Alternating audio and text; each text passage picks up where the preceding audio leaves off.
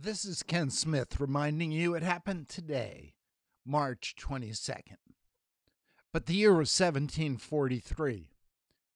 George Friedrich Handel performs in London for the first time the oratorio Messiah, 1743. There was a giant emerald Buddha moved on this day with great ceremony in Thailand, 1784.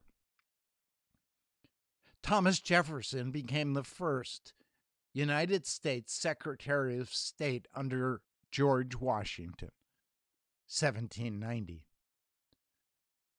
The British Parliament, led by Charles Grey, passed the Reform Act. It introduced a wide-ranging change in the election system. It was called the Reform Act. As a result, it increased votes from 500,000 to 813,000, 1832. Slavery was abolished in Puerto Rico on this day, 1873. Niagara Falls stopped falling on this day. The river went dry, 1903. The USA is the first nation to recognize a new government. And what was that new government? It was Russia. The year 1917. Jimmy Stewart, the actor, was inducted into the Army, becoming the first major American movie star to wear a military uniform in World War II. He wanted to see active service. He was assigned to the 445th Bomb Group.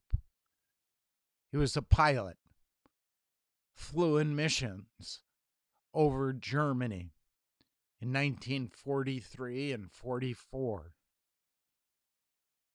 He was the lead plane in the second bomb wing in an attack over Berlin. By the end of World War II, he was promoted to colonel.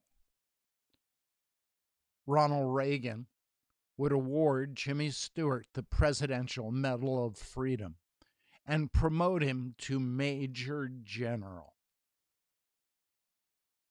It was on this day that Indira Gandhi resigns as Prime Minister of India. It was also on this day that India put 1 billion people under daytime curfew to curb COVID-19. That was on this day, 2020. And so there's good news and bad news, confusing news. But behind it all is the good news, that this is the day the Lord has made. We will rejoice and be glad in it. This is Ken Smith reminding you it happened today, March 22nd.